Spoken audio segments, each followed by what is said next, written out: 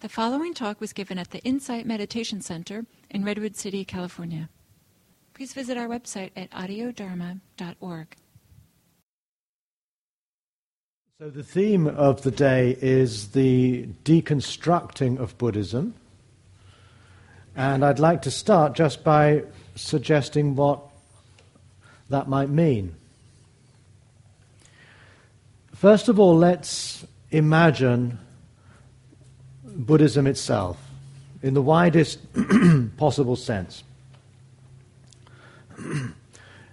One image that I think is not inaccurate is to imagine an enormous building, perhaps like some of these old European chateaux or castles that have grown up over centuries from what might have started out, and I'll put this into the example of English architecture, that might have started out as a Norman, in other words, an 11th century keep, just a very simple structure. And then in subsequent generations, subsequent dynasties, the earlier pieces would have perhaps fallen into disrepair, they would have been patched up again. And at times of great wealth, of power, then later rulers would have added further rooms, maybe wings, put on an additional story or two. Then we get into, say, the Renaissance or the Baroque periods, and they come along and add a few rather exotic-looking turrets. And in the 19th century, perhaps also, they modernized the whole thing a bit, put in plumbing and so forth. Until we have what we now see today is this grand edifice with different layers, different periods and styles of architecture, some of which seem to go quite well together. Maybe other elements are less congruous, tend to conflict a bit. But when we behold this edifice, it's almost impossible sometimes to be able to see, at least at first glance, the foundations upon which the whole building was constructed in the first place. In other words, later embellishments and detail tend to obscure and hide the foundations upon which the whole building is constructed. Now, Buddhism, I think, in its broadest sense, is a bit like that. So when, for example, we go into a Tibetan monastery, or we go to a Zen temple in Japan, or we go to Bangkok and we go to one of the great Wats, huge rambling buildings. The initial impression might be very moving, or we might find it rather garish or rather over the top. And once again, we have a similar metaphor. If we think of Buddhism as a whole, then it seems to me that this great edifice is not just the edifice of any one particular school. In fact, I think that the big picture Buddhism, we have to include all the regional and cultural diversities that have informed what we think of Buddhism today. And so I think particularly here in North America or in Europe, Buddhism has entered into our culture in enormously diverse ways. Unlike in Asia or in a given Asian country where only one tradition really would have ever prevailed, here in the West we have access to Tibetan teachings, Zen teachings, Theravada teachings. And that's not even to mention what numerically are probably more established forms, namely Japanese Pure Land, for example, which is the dominant form of Buddhism as practiced amongst ethnic Japanese Americans, or the ethnic Chinese American community, and their temples and monasteries and so forth and so on. So we encounter a very elaborate superstructure of all of these different elements. And it's sometimes very confusing to be able to answer a question such as, well, what is Buddhism? When we're aware of all of these different things. And attempts have been made. I was involved in a number of pan-Buddhist groups in Britain when I lived there in the 1980s and 90s. And we used to have these meetings and we would try to define what it was that we had in common that could constitute a kind of public definition of what Buddhism was. And of course, we never were able to arrive at such a definition. Now, in terms of deconstructing Buddhism, my idea is to dismantle this structure somewhat. But I don't want this to be seen as a kind of aggressive destruction. In other words, saying, oh, all of this is just Asian culture, we don't need any of this, let's clear it all away. No, I don't in any sense wish to do that. But what I would like to try to find are the original foundations, or some of the very earliest structures upon which the edifice eventually grew. One of the great richnesses of the Buddhist tradition, or Buddhist culture, is the fact that it is so diverse, that we have such an elaborate superstructure.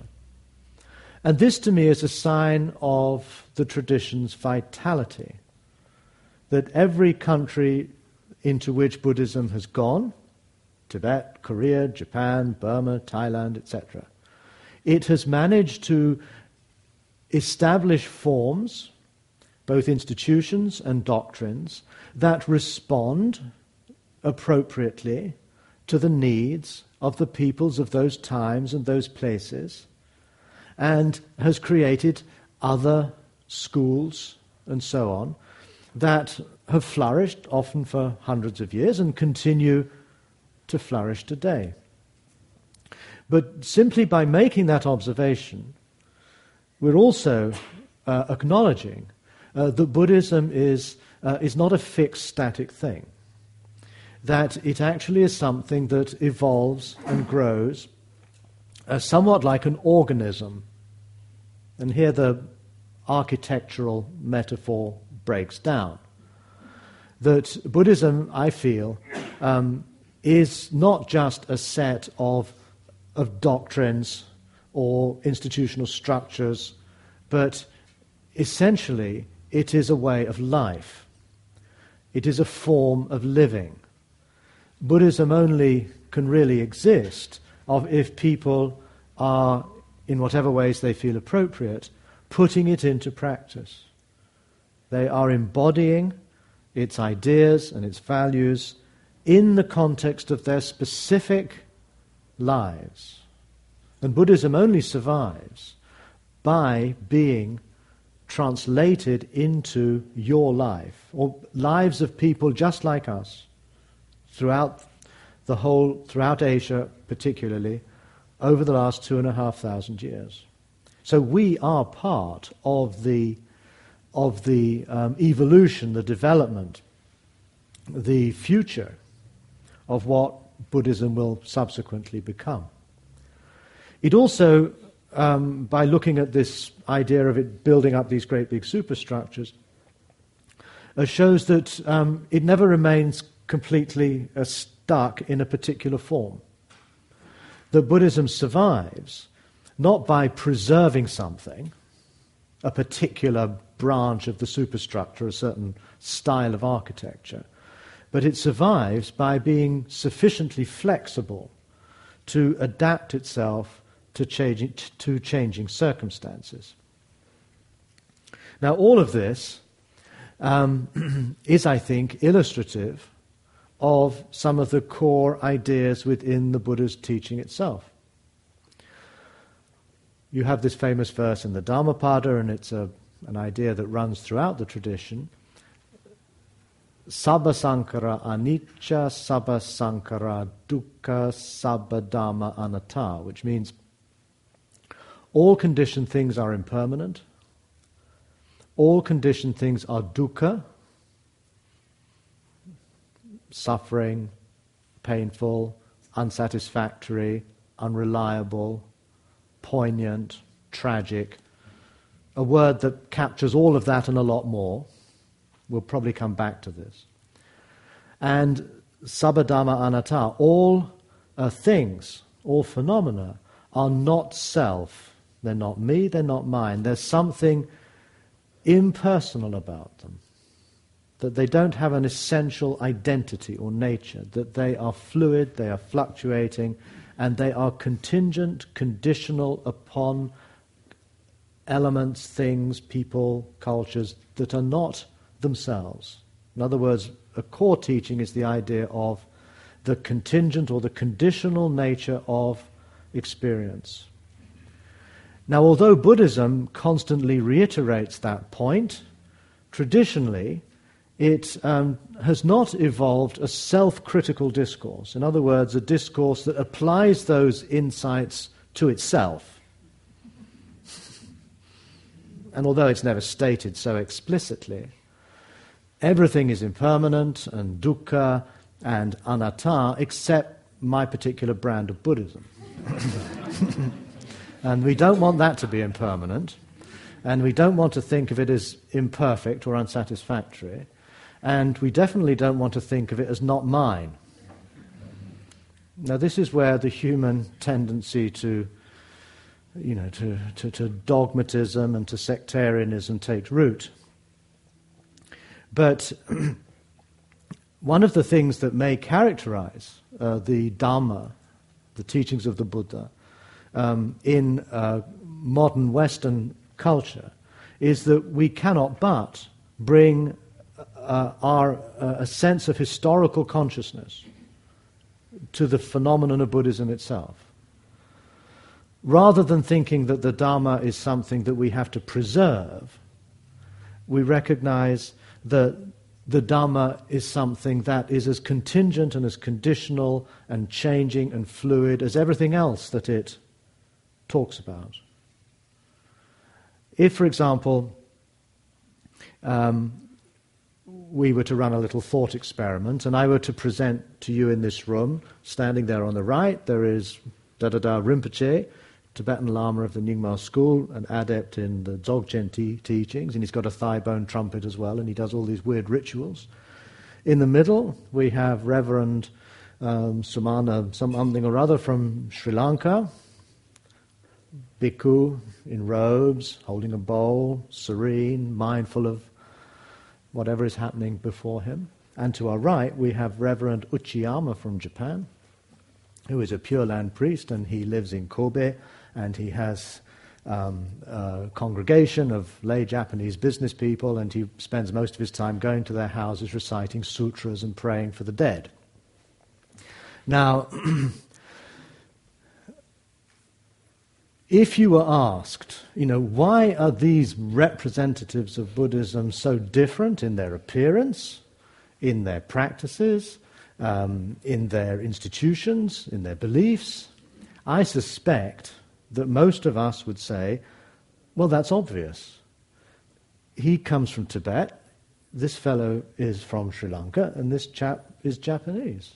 And the differences really reflect the different cultures that have given rise to these different forms. I suspect that for most of us that seems like an obvious answer. We might actually be puzzled as to why it would even be posed as a question. But if you were to ask a traditional Buddhist from an Asian country who hasn't, let's say, been exposed to the Western ideas of historical consciousness, their answer might be rather different. In fact, I've had these discussions with both Tibetan lamas and with Korean monks, and for them, the obvious answer as to why these people hold such different views and practices is because one of them, usually themselves, has got Buddhism right and the others haven't. In other words, Well, our tradition, we have the lineage that goes back to what the Buddha actually said, and we've kept that and preserved it over the generations, and we have this unbroken, pure line of authority that validates what we do. Each of these people would say the same, but they would, argue for different lines of authority. But they wouldn't see, at least at first glance, their differences being because of their cultural and historical circumstances, but rather because of the legitimacy or otherwise of the doctrines and teachings and practices that they have in their schools. I remember I made a presentation once to the Dalai Lama at a conference in Dharamsala, in which I basically told him what I just told you. And I was rather worried that, that would be so self-evident it would not really be worthy of being a presentation to such a wise and intelligent man. He found the whole idea kind of novel and slightly puzzling. And in fact, he asked for an example. I said, well, look at the way the Buddha is represented in Japan. He looks like a Japanese. Look at the way he's represented in Tibet. He looks like a Tibetan. And he turned around and he pointed to a tanka behind him. And he said, but look, our Buddha here, this is Indian. And my wife said afterwards that that image looked no more Indian than her granny in Bordeaux. Now, this was one of those sort of mind-stopping moments. It shows that although we seem to be talking about the same things and experiencing the world in a similar way, we read it and interpret it quite differently. We can't assume that we somehow read the world in the same way or read Buddhism in the same way. In any case, that's a bit of a digression. Going back to my example of this great big superstructure of Buddhism, what I want to do is to respectfully start dismantling it, not destroying it, in order to get back to what seems to be the foundational basis for it. And this clearly is also part of our historical consciousness. I suspect as Westerners, we're curious as to who the Buddha as a human person might have been. What was he like? What sort of world did he live in? I've been fascinated by this question for many, many years, and I've always been drawn to those books, historical studies of Buddhism, that try to sort of illuminate the conditions under which the Buddha himself taught, his world. And by a happy coincidence, much of the book I've just published is the result of my research in these areas, trying to reconstruct the life of the historical Buddha within his social and political time. But I don't think that's been something that's ever been of any interest to traditional Buddhists. They've never bothered to do that. It's not as though the materials weren't there to enable them to do it. Such materials do exist. Historical fragments scattered through the Pali Canon. But it's never been anything of any interest at all. They've preferred to simply keep repeating the rather mythic account of the prince in the palace, going outside the city walls, seeing the corpse and the old person and the sick person and the wandering monk and renouncing the world and then struggling through all these meditation practices and then eventually becoming the Buddha, teaching for 45 years and dying. I'm interested in the 45 years. Also, I'm aware that the story we currently have of the prince in the palace is a myth. The earliest texts not only do not support that reading, they actually contradict it. We can come back to that later, perhaps. But again, that's another example of deconstruction. When we start to study some of these stories, some of these teachings, we find that they don't actually have the sort of basis or authority in the early canon that we kind of assumed that they did. So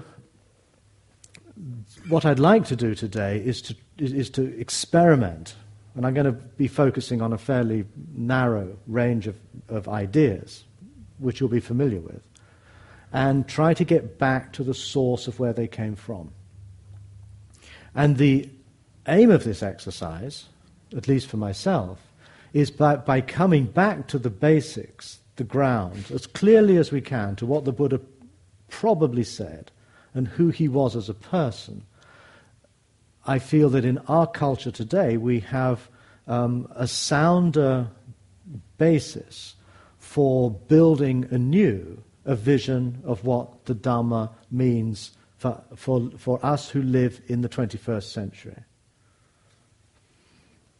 Now I'd like to start with a little quiz, and you'll see where I'm getting at, hopefully, by this question. I'm going to read you out a couple of passages, from canonical works within the Sutta Pitaka, the basket of discourses in the Pali Canon. But one key term, or one key phrase, I'm going to simply substitute with X. And I want you to guess what X is. Now, if anyone in this room has done this exercise before and knows the answer, I'd ask you to be quiet. This is one passage. As long as my knowledge and vision, this is the Buddha speaking, as long as my knowledge and vision was not entirely clear about X, I did not claim to have had a peerless awakening in this world. Awakening or peerless enlightenment in this world. So this is the Buddha describing his enlightenment. It was as long as my knowledge and vision was not entirely clear about X, I did not claim to have had a peerless awakening in this world. Clearly a rather important point. If the teachings of the Dhamma, Buddhism, are, of course, and I'm sure none of us would question this, founded upon the Buddha's enlightenment. If the Buddha hadn't got enlightened, if he hadn't become the Buddha, we wouldn't have Buddhism. So this is, I would argue, a rather key point. This is from Samyutta Nikaya. Whoever in the past, the present, or the future, that's us, becomes fully awakened to things, does so by becoming fully awakened to X. Now in both passages, X is the same. And I want you to tell me what it is. Yes. Self. Truth. Suffering. Two sufferings. So suffering one, suffering two. Impermanence. Impermanence. Dependent origination. Reality. Don't be shy. Yes. Things as they are. Contingency. Well, that's the same as dependent origination, isn't it? The Four Noble Truths. Yes? Emptiness. You can have a second go if you want. Now, I assume most of you have studied Buddhism for some time, and it seems to be a rather central point. So far what we've realized is we don't all agree on what this is. Anything else? Anyone else like to have a go?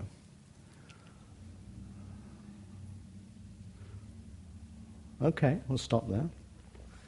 Well, this is one person got it right.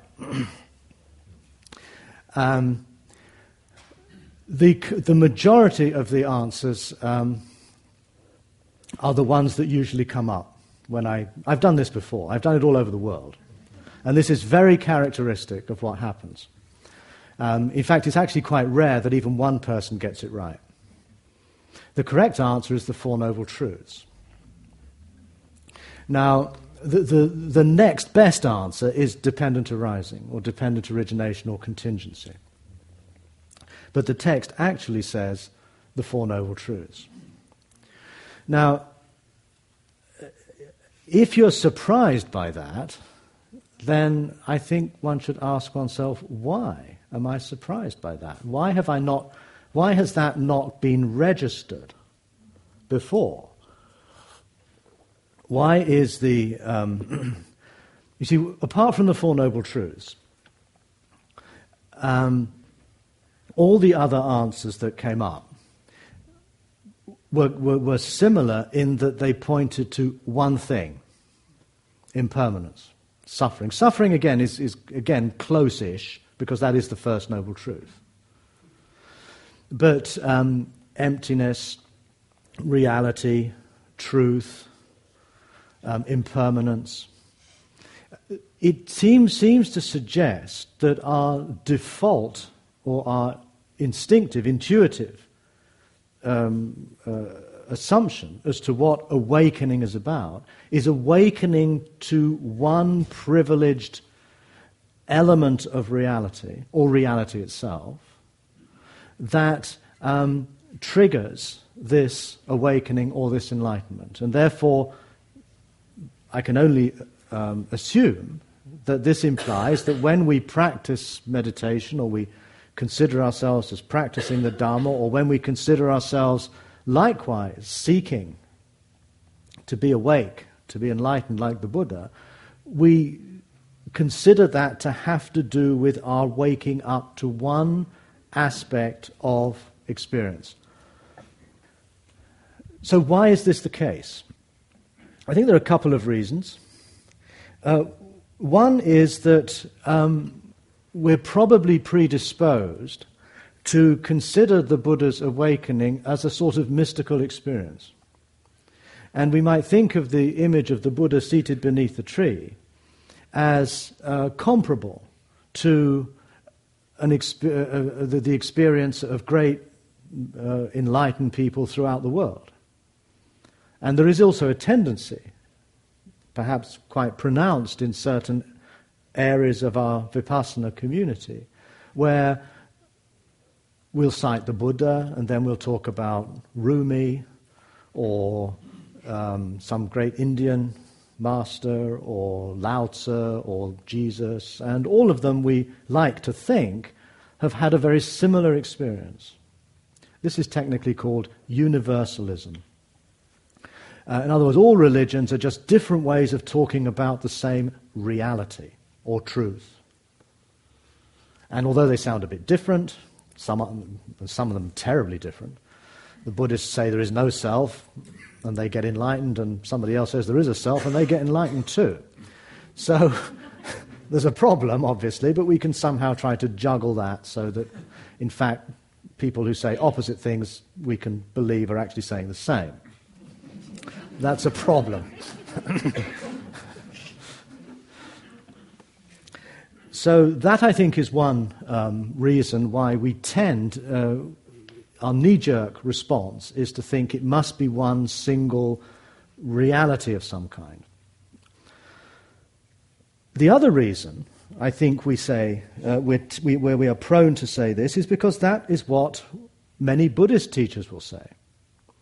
Not just contemporary teachers we might listen to in this room, but traditions themselves. When I was trained as a Tibetan Buddhist monk, this was in the Gelug school,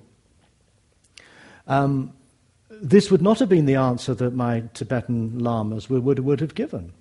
They would have said, and I was trained to see this in this way, that the Buddha became the Buddha because he awoke to, in the Gelug school, an emptiness, shunyata, the absence of inherent existence, which is synonymous with dependent origination.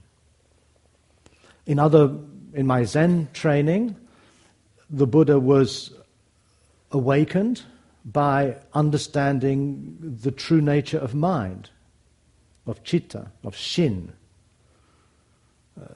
which is not our ordinary, everyday, muddled coming and going consciousness, but some greater awareness or spiritual reality that is tapped into by breaking through in meditation to this higher truth. So Orthodox Buddhism, in many of its schools, reinforces this instinctive assumption that the Buddha woke up to some element of reality. The answers that weren't given, nobody said the unconditioned, nobody said the deathless, nobody said nirvana, and these would be I think the sort of answers that would characterize traditional Theravada Buddhism or early Buddhism. That the Buddha experienced nirvana, the complete cessation of craving and so forth and so on, was liberated thereby. Or he understood the deathless, the unconditioned. Very often people will give those as answers too. And so we likewise find a tendency within Buddhist tradition itself, within the superstructure of the building. You can imagine from the windows are hanging little banners saying, liberation, the death. There used to be something up there. It said, I think it's about the Amma, the deathless or something. That's been removed. I don't know why. It's covered up. Okay. You see this? Right, exactly. But again, you see, the deathless is a favourite in the Theravada school. And I think all of these, in some ways, we might even see as kind of equivalents or substitutes for what in a theistic tradition we would call God.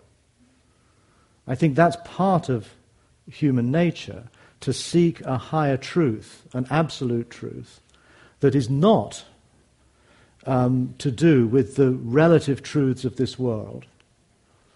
And that way of thinking, the distinction between what in Pali is called paramata satya, ultimate truth, and samuti satya, or conventional or relative truth, is likewise become such a unquestioned dogma. I'm not using the word dogma pejoratively. It just means a fixed view, a view that people don't generally question. And I'm sure you've all heard of it. The Buddhists speak of ultimate truth and relative truth. But you won't find those words in the discourses of the Pali Canon once. The Buddha never used them. Ultimate truth, relative truth are part of the superstructure. They kind of got in on the ground floor quite early on, but they're part of the superstructure, as is emptiness and all these things. They are really elements of the superstructure. When we get back to the ground floor, we get back to this idea which is quite different to what we assume to be the case, namely the Buddha's awakening was the awakening to the Four Noble Truths. Now the first passage I read out is perhaps the more important one, because this is not some obscure quote that I managed to track down on page 2302 of some relatively unknown Pali text, but this is the concluding paragraph of the Buddha's first discourse. Yes, this is not a minor text. This is the first teaching the Buddha is supposed to have given a few weeks after his awakening to his 5 ascetic companions, his 5 former companions in asceticism, in the deer park at Sarnath. It's called the Dhammacakkappavattana Sutta, the discourse on turning the wheel of Dhamma. It's a text that all Buddhist traditions have translated into Tibetan, to Chinese, Japanese, and it is the Buddha's first discourse. So I think it deserves a certain degree of respect. And there at the conclusion of this, the Buddha says, and I'll read it out now in full, as long as my knowledge and vision was not entirely clear about, and in fact he even elaborates, he says the 12 aspects of the Four Noble Truths. It's not even the Four Noble Truths, it's even more complicated. The 12 aspects of the Four Noble Truths. I did not claim to have had a peerless awakening in this world. Now, what is striking for me about this passage, particularly when we realize it's the 12 aspects of the Four Noble Truths, so in that sense, nobody got it right, is that rather than identify his awakening or enlightenment as having to do with gaining insight into some truth, he actually describes his awakening to be about 4 truths. And not only 4 truths, but 12 aspects of 4 truths. Now this, I think, is something that is highly characteristic of the Buddha's teaching, that differentiates it from the religious culture of his day. Say a little bit about the religious culture of his day. The dominant philosophy of the priestly caste, the Brahmins, was found in these texts called the Upanishads. I'm sure you've heard of them. Sometimes these are called Vedanta, which means the culmination of the Vedas, which were the early hymns of the Aryan settlers in the northern Gangetic plains.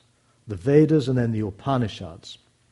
Upanishad means something like a teaching whispered to someone sitting close by, which again suggests the idea that in the Upanishadic tradition, the primary lineage of authority is that between a guru and his chela, his disciple.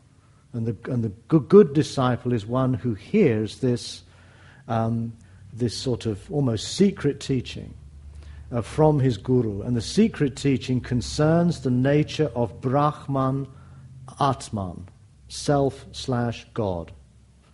If you look in the Upanishads, and particularly those we know to have existed prior to the Buddha, and 2 of these would be the Brihadaranyaka Upanishad and the Chandogya Upanishads, there you find the description of yogic or spiritual practice, of tapas, as having to do with disassociating one's consciousness from the multiplicity and the plurality of the phenomenal world, which is considered somewhat illusory, and returning to the source of one's experience by turning inwards and touching or recovering union with the divine, Brahman. And in that moment, recognizing that what you truly are is not your body or your mind or something you possess in the world or some social identity or whatever, but what you truly are is this transcendent unity or awareness that stems from the fundamental ground of all life, God, Brahman, the indivisible, the unknowable, the transcendent God. So that if you have such a deep experience, when you die, instead of being propelled into another rebirth, you will remain absorbed within the divine consciousness of God, and you'll achieve immortality. Now the Buddha used this very word immortality, same word, but Western translators call it the deathless. Same word. Immortality means not dying, and yet for some reason in Buddhism we don't call it immortality, we call it the deathless in English. Same word in Sanskrit. Probably because there's a slightly uncomfortable idea that means I will become immortal. And since Buddhism is a bit skeptical about I, we think, that doesn't sound right. Let's call it the deathless instead. That's got a nice neutral feeling about it. But that was the standard term used in the culture of the Buddha's time to refer to God. and particularly one's achieving union with God. So in other words, it's very much about a unitary consciousness, a unitary experience that is radically not, or radically different from the experience of plurality, which in the Upanishads is called nama-rupa. We might come back to that, because the Buddha also uses that term and gives it a very different twist. Now, what the Buddha does, and this is what I think makes his teaching so radical, is that he doesn't speak of awakening in terms of gaining access to some higher truth, whether you call it emptiness or whether you call it nirvana or whether you call it Brahman, but his awakening concerns an embrace, a participation in something complex, plural, and differentiated. Not in a state, but in a process. So, rather than use the word truth, I don't think the Buddha ever uses the word truth, certainly not with a capital T, but he talks of four truths. I think this is deliberately provocative. He seems to be deliberately going against the tendency to think of spiritual experience as about accessing the truth. No, four truths. And not only four truths, but 12 aspects of four truths. Similarly, we're probably aware of how the Buddha speaks of the human condition. He doesn't speak of it just in terms of consciousness, nor does he speak of it in terms of physical and mental experience, but he talks of it in terms of 5 aggregates, 5 skandha. I'm sure you've all probably come across this. And I remember when I first came across this, I would always ask myself, why 5? Why 5 khandhas? Why is this such a basic idea? Why doesn't he just talk about the body and the mind? And I think it's a similar move. He's pointing to the fact that when we start observing our experience, particularly with the tool of mindful attention, we start to notice that we are not singular. We're not one thing, me, or even my mind. But rather, whenever you turn your attention to the physical, the emotional, the perceptual, the volitional, or even to consciousness, you find that the more you attend to it, the more complex and diverse and protean that experience becomes. So when he talks of the rupa khandha, the heap or the aggregate of materiality, it too breaks down. He'll talk of the 4 elements: earth, water, fire, air.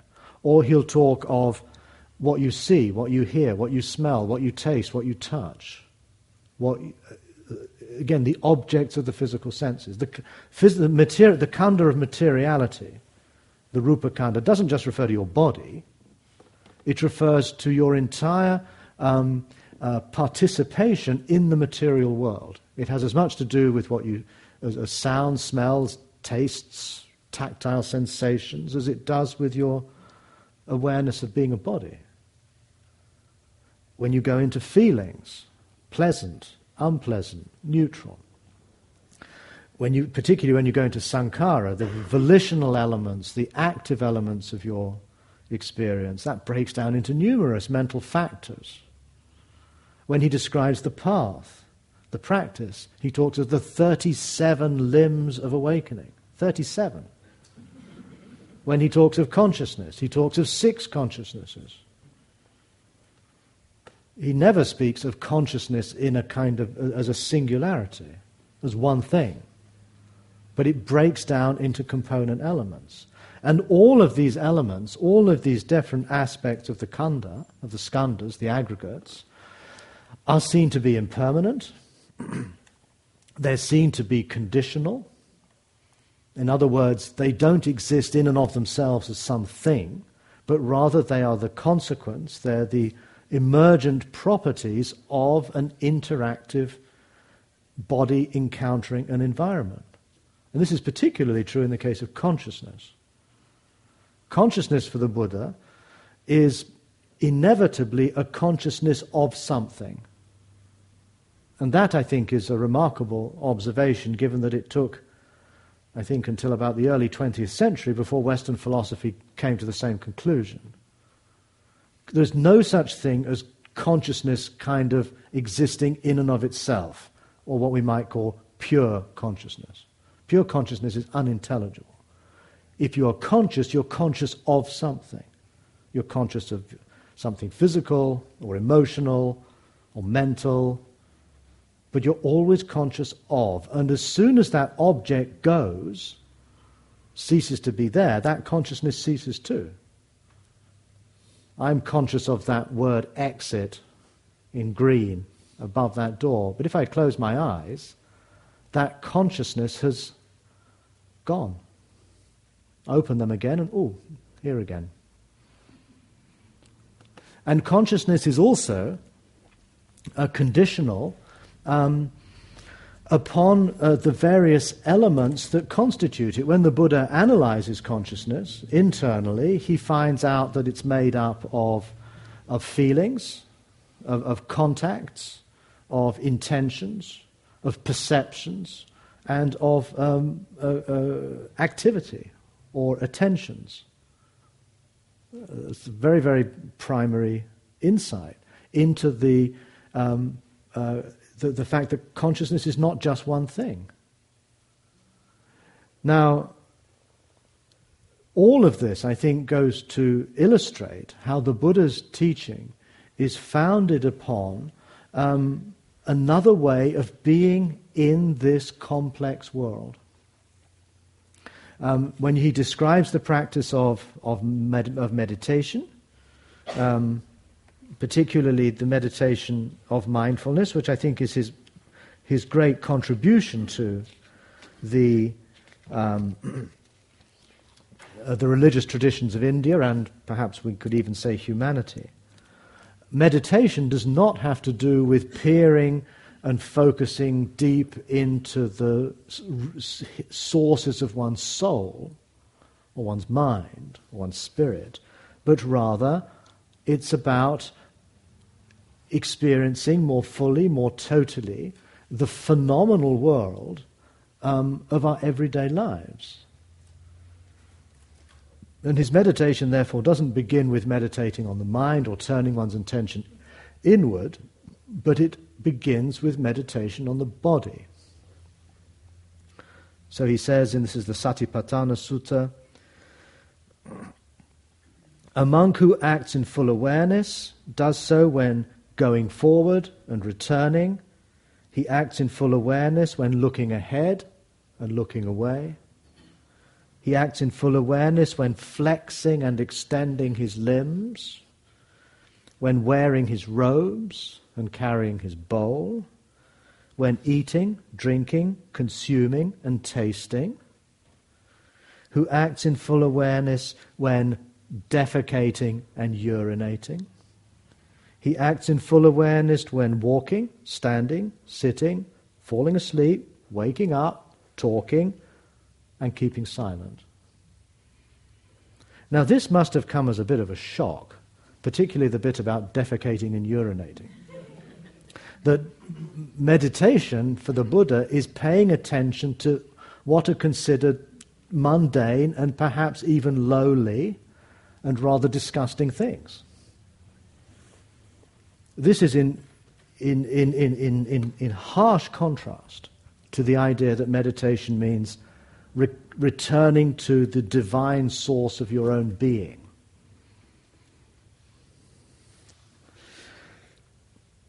I'm going to stop there. We'll continue. I haven't even started really, because what I really want to look at today are what he means by the 12 aspects of the Four Noble Truths, because that's the key. But I hope that what I've said this morning at least gives you a sense that the Buddha seems to be talking about our spiritual religious life in a very different way.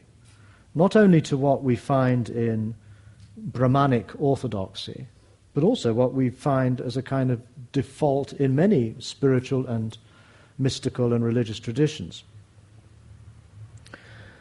Let's have a period of feedback. Do you have any questions or comments? And then we'll have a short break at 11. Yes, Carolyn? Could you put a kind of a shading, or give us some alternative terms for truth from the Pali? Like there's not one truth, but the Four Noble Truths. Well, the word satya means truth in the same way that we use that word in English. I don't think there's really a better way of doing it. Sometimes people have said the Four Noble Realities, but the word satya does mean truth. And when the word satya, or satya in Sanskrit, is used in a moral sense, and it is, I mean, it would be translated as truthfulness. Now, I don't think if we're going to be consistent in our choice of English term, that would mean if we translate satya as reality, in a moral sense, we don't talk about realityness. We talk about being truthful. So it does have to do with truth. Now, the problem, as I'll come to later, is that the Buddha seems to be using the word truth in a way that, particularly when he talks of the Four Noble Truths, he's talking about truth.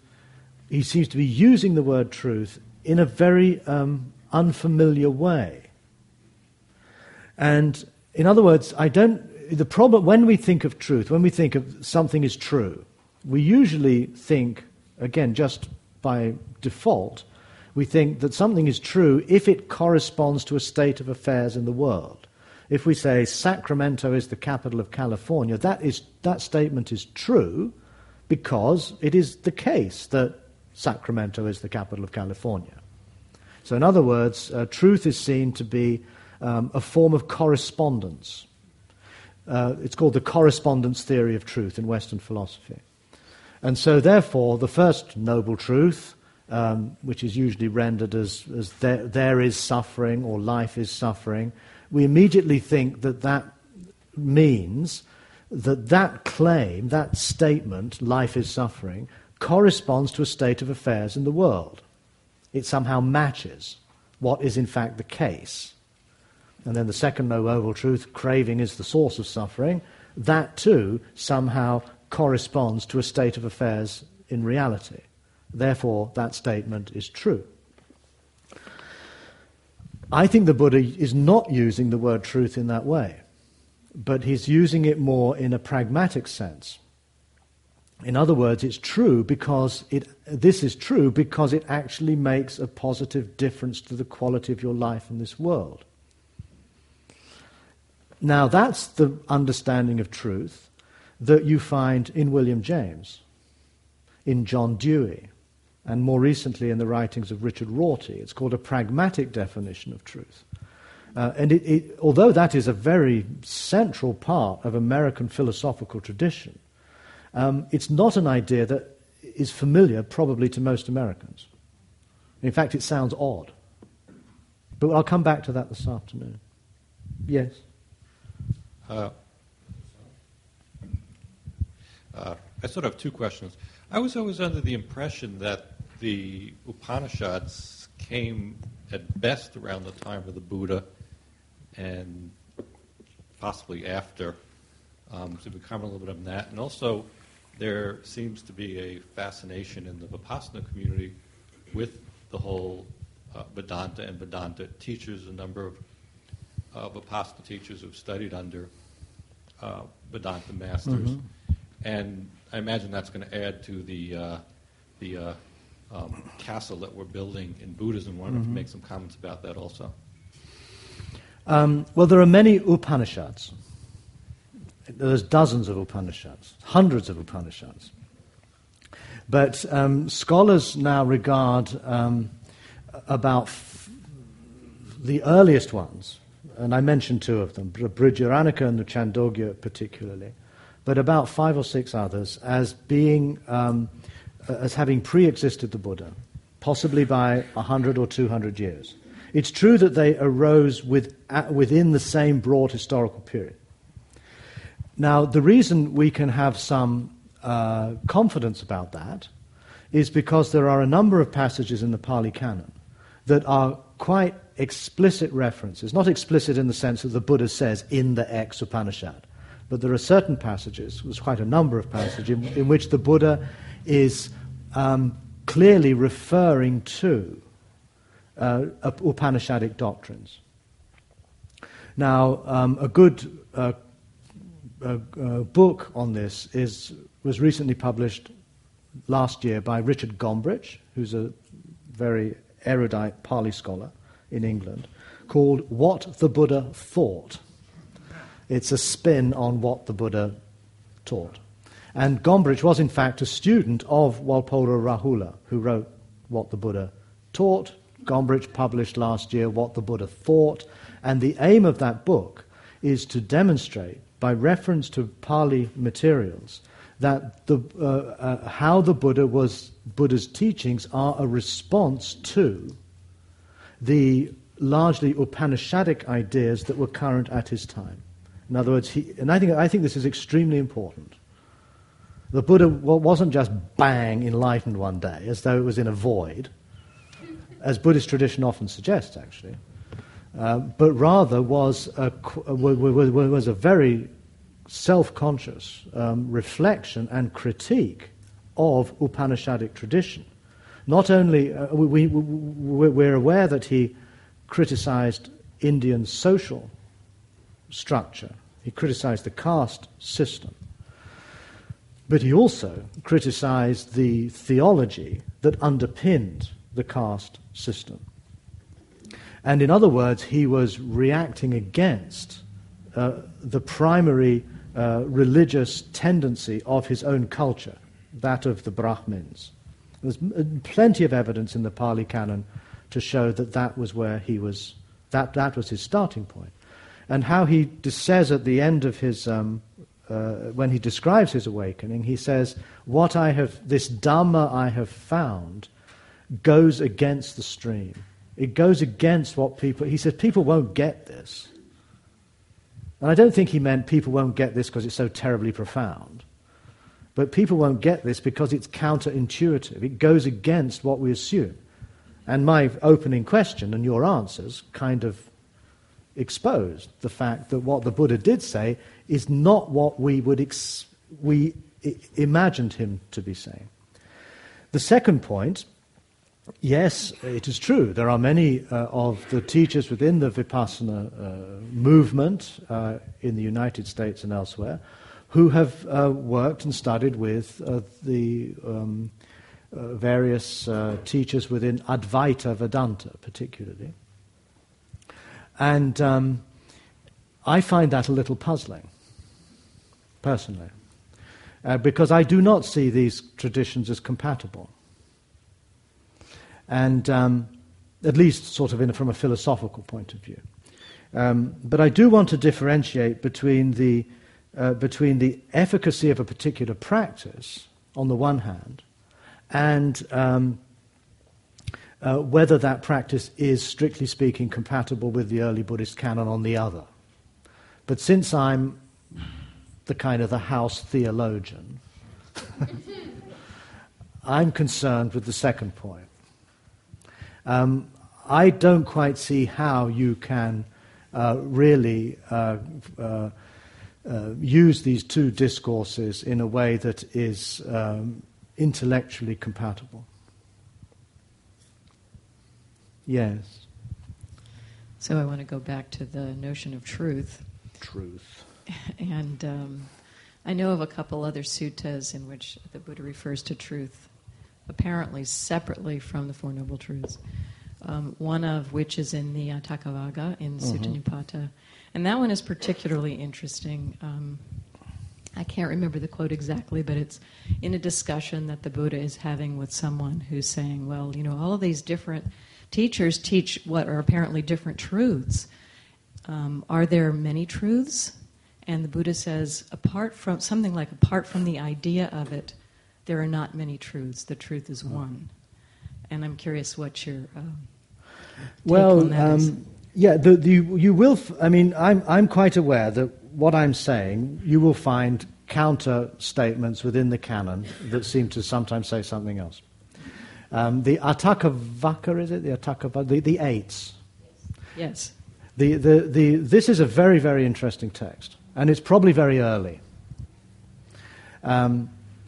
And in some senses, the eights is also a series of passages that are quite popular amongst those teachers who are interested in Advaita Vedanta.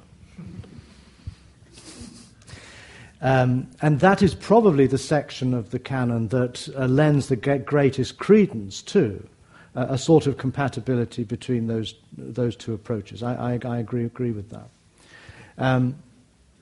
But I am taking as primary the first sermon. That is where I want to start. And since that is traditionally where Buddhism starts, I don't think that's too controversial. I think we're too early in the scholarship of the Pali materials to be able to work out very precisely the different layers of antiquity of the text. But I do accept that the passage that you refer to, the eights, is of considerable antiquity. That is known through both the analysis of the kind of Pali that is used and the fact that the Sutta Nipata is the only body of verses that is cited elsewhere in the canon where someone will say, what does this mean?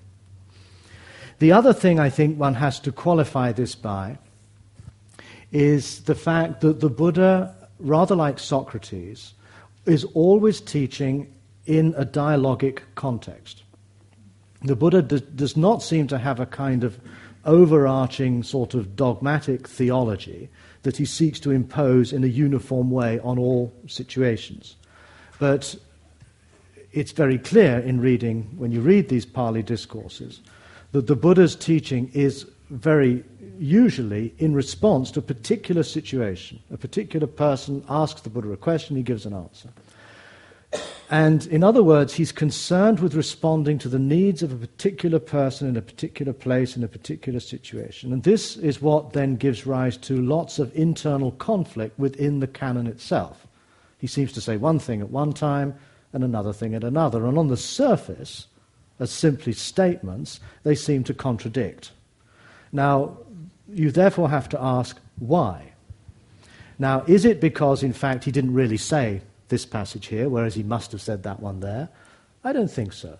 I think the Buddha was a genius in the sense that he was able to respond to people's needs in a way that spoke deeply to their concerns and their situation as primary. He was concerned with resolving the issue of suffering, confusion, and so on. He used different strategies at different times. And so that would be another way of looking at this. But the working sort of hypothesis, or let's say if I use a very technical term, the hermeneutical criterion, one of the principles that I would use in asking, in giving more authority to some passages than others, would be what is there in the canon that cannot be derived from the teachings and the culture of the Buddha's time? What is it that is distinctive? What is it that is original in what the Buddha said? And that's where I would make my starting point. So I think that the teachings of the Four Truths, the teachings of dependent origination, the teachings of the practice of mindfulness, and the emphasis on self-reliance are to me what is distinctive in what the Buddha taught from what was current in his time. So passages in which there is a sense that what he's doing is a kind of riff on, let's say, Vedantic ideas, I would not say that he didn't say that, but I would put it to one side as something that is simply not as original as what we find, say, in the Four Noble Truths. That doesn't mean it's not true, but in terms of this project I have to trying to get back to the foundations of the Dhamma, it is something I would put to one side. Thank you. Thank you. Anything else? Over here, maybe. Yes. We need the microphone. It's difficult for me to articulate this or to put it well, but I'm just wondering what the relationship is between one of these truths and morality. Morality. I believe that in a theistic tradition, something, if it's true, then that automatically confers on it a special moral authority and dictates a whole series of behaviors. Is it the same thing in Buddhism, or because one of the truths being that the phenomenological world is impermanent and changing, it would just seem that it wouldn't be quite as straightforward. No, that's. I think I understand the question. You see, the advantage that a theistic tradition has is that it can claim that its God, whatever that God might be, is, as it were, the foundation for what is good, what is true, and what is beautiful. In the Platonic sense, for example, you have a kind of a transcendent reality that is not part of the impermanent, changing, suffering world, that somehow underwrites or underpins our sense of what is of truth, of justice, of morality, because those values somehow inhere within the nature of God himself. Now you find even in some of the Tibetan philosophies, particularly the philosophy of the Zhendong, where these people will say that emptiness means emptiness of everything phenomenal in this world. By clearing it away, that uncovers a kind of ultimate reality. They don't call it God, but it's getting very close, in which the Buddha qualities inhere. Now that is very close to theism. But the Buddha, certainly in these early texts, does not ground his sense of morality on an appeal to a transcendent source of morals. I believe that he builds up his understanding of what is moral by his analysis of suffering and what causes suffering. What is it that contributes to human anxiety, pain, whether it be of subjective or whether it be that leads to actions that cause suffering to others, and seeks to establish a morality on the basis of that through a more empirical analysis of the origin of suffering. And so he seeks to present so killing, let's say, or stealing, or sexually abusing are to be avoided, not because they contradict a kind of moral truth that resides in God, but go against the will of God, would be the Christian way of saying it, because they cause suffering, because they cause pain. And just as you do not wish to experience pain, nor does the other. There are several passages in the canon, and some in the Sutta Nipata, in which the Buddha basically prefigures that famous proposition of Christ, do unto others as you would have done unto yourself. You find that already in Buddhism in many passages. Possibly it's the Christian tradition derived that idea from exposure to Buddhist ideas. But that would be the principle. We do good because we know that we do not wish to suffer, and the other suffers just as I do. Therefore, I do not harm the other. So you don't need to appeal, therefore, to a transcendent ground for moral value. So compassionate behavior is moral, as a response.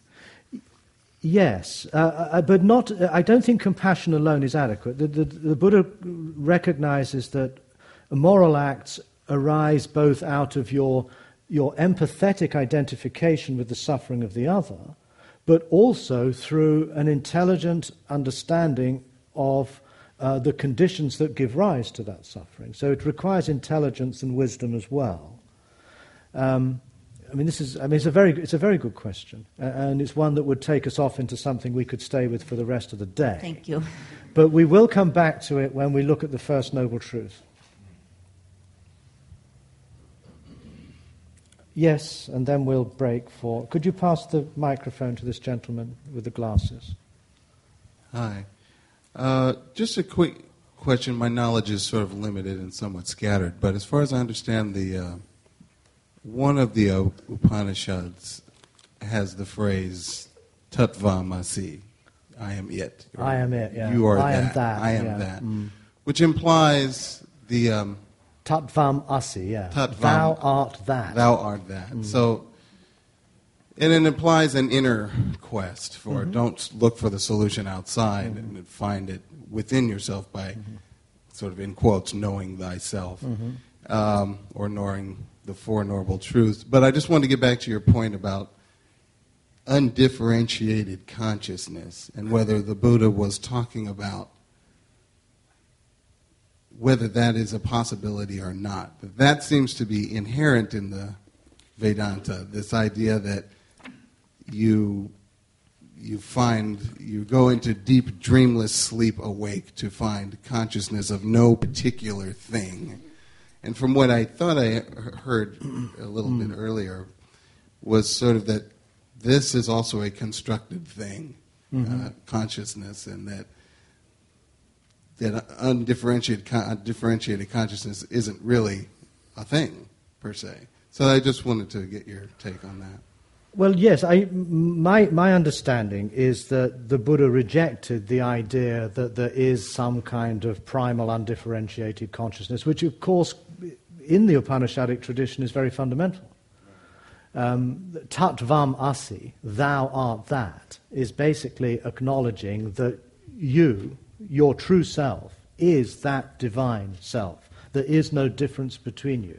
And that divine self is often described in terms of a pure, undifferentiated awareness of all things, a sort of fundamental intelligence that animates not only you, but the universe. That is God. Now, when the Buddha analyzed consciousness, he found that it wasn't like that. That it was an emergent property that came about through the interaction between an organism and an environment. And so his analysis of, I'll read you out a passage here. This is Majjhima 38. He says, "Bhikkhus, consciousness is reckoned by the particular condition dependent on which it arises. When consciousness arises dependent on eyes and forms, it is reckoned as eye consciousness. When it arises dependent upon ears and sounds, it is reckoned as audial consciousness. Just as fire is recognized by the particular condition dependent on which it burns. When fire depends on logs, it is called a log fire. When fire depends on grass, it is called a grass fire. When fire depends on dung, it is called a dung fire." Now this is a very clear example of how the Buddha saw consciousness, like everything else in the world, as conditionally emergent, not something that exists in and of itself in any kind of sort of transcendent or primary way. And this, I think, is what is really striking in the Buddha's teaching. Not only is it a clear critique of the idea of some transcendent consciousness that you would find in Vedanta, but also I think it's a critique of our own kind of deepest intuitions. We feel that there is a consciousness kind of shining out from in here somewhere, a witness, that is not dependent upon these conditions, it's just there. And that, I think, is the Buddha's most radical insight. It's amazing that he arrived at that, because it's so against our common sense. No, I was just going to say, and it seems to be, it was a jab, particularly in the face of the Vedanta to say, and he would use words that they would use for, he'd use a different meaning for a common word. That's right. He did that a lot. He took, I mean, in the Upanishads you find the word vijnana, consciousness. Buddha uses the same word, but he describes it in a radically different way. The Buddha takes the word karma, means one thing in Indian tradition, Brahmanic tradition, another thing in Buddhism. The Buddha uses the word unconditioned, which in Vedanta refers to God. For the Buddha it means something else. And he's a great, he's very, very good at transforming central ideas and terms of his culture and giving them a totally new meaning. Arya, which means, had an ethnic, racial connotation in India at his time. He calls these the Arya Satya, the noble truths. But noble here doesn't mean because people of a certain racial or ethnic type find them true, but because by penetrating to these truths one becomes ennobled. One finds a dignity that is nothing to do with your ethnic or racial type.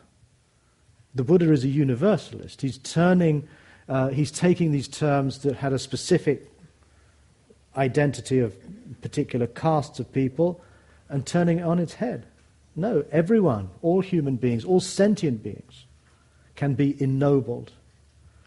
So I do think it important that we get a clearer understanding of where the Buddha stands in the Pali Canon vis-a-vis the Upanishadic traditions of his time. And I think we need not to muddle that up. And that's why I'm slightly concerned of sometimes how there seems to be a rather uncritical acceptance that Vedanta and Shankara and the Buddha, it's all the same thing. I think one of the reasons Buddhism collapsed in India around the 10th century was because it had become less and less distinctive and had come to look more and more like traditional Brahmanic philosophy. The person, I think, who probably dealt the death blow to Buddhism in India was Shankara Acharya, who was the founder of Advaita Vedanta. This is not my own idea. Scholars would largely agree that this was the case, that Shankara took Buddhist ideas of Mahayana philosophy and used them to revitalize the Upanishadic tradition and then turned against Buddhism. So it's rather ironic that today people are now going back to Shankara, who was effectively the person who helped destroy Buddhism in India. Let's have a break. Quickly, pass the microphone to this lady here. I think we need a break. I need a break. Is that on? But Shankara had a huge influence in India in terms of reviving That's Hinduism, right. And he traveled a lot around the country. And so do you think there were some things that were incorporated from Buddhism back into Hinduism? And probably this is a much longer talk, so I probably shouldn't ask it right now. What was the cross-breeding between the two? Things that Hinduism took from Buddhism, things Buddhism took from Hinduism, and... Well, let's just focus on Shankara. Shankara's teacher was a man called Gunupala or something. I can't remember his name. But Shankara's teacher actually studied with Buddhist teachers, particularly teachers of what is called the mind-only school of Buddhist philosophy, the Chittamatra school. Now, the Chittamatra school of Buddhist philosophy, which was taught by people like Asanga, maintained that the nature of reality is that of mind. So that's quite a shift from what the Buddha originally said. And I think Asanga was already, in a way, shifting back to a more Vedantic type view, and Buddhism was becoming more mind-centered, that the true reality was that of mind, of citta, of consciousness, of awareness, which is quite contrary to what you find in the Pali Canon. The Buddha doesn't say everything is of the nature of mind. Never. But Asanga does, and his followers do. And that development in Buddhist philosophy was to a large extent the consequence of the fact that Buddhists and non-Buddhists were constantly debating each other and involved in the development of logic and epistemology and philosophy, and Buddhism became more and more one of the Indian religions. But there was still always a tension between the so-called Hindus, which is a word that wasn't used at that time, and the Buddhists, because the Buddhists rejected the caste system, the Buddhists rejected a lot of aspects of Hindu culture. Shankara was a genius, there's no question of that. He died, I think, at the age of 32, but he wrote this corpus of works and revived, he's the trigger of what's called the Brahmanic revival around the 10th, 11th centuries, which coincides with the ending of Buddhism. And Shankara was deeply critical of Buddhism, even though he adopted some philosophical ideas like the idea of the illusory nature of the world, Maya. That was not an idea you find in the Upanishads. It was an idea that Shankara adopted probably from Nagarjuna and Asanga and others and turned and used it as a device to reinterpret the Upanishads and come up with this idea of Advaita Vedanta, non-dual Vedanta. That is one example. There are many others, and unfortunately I'm not an historian of Indian religion, so I can't go much further than that in my knowledge, and I would start, saying silly things. But this is something that is, I think there's a lot of literature on this, but it is still, unclear as to exactly why Buddhism failed in India.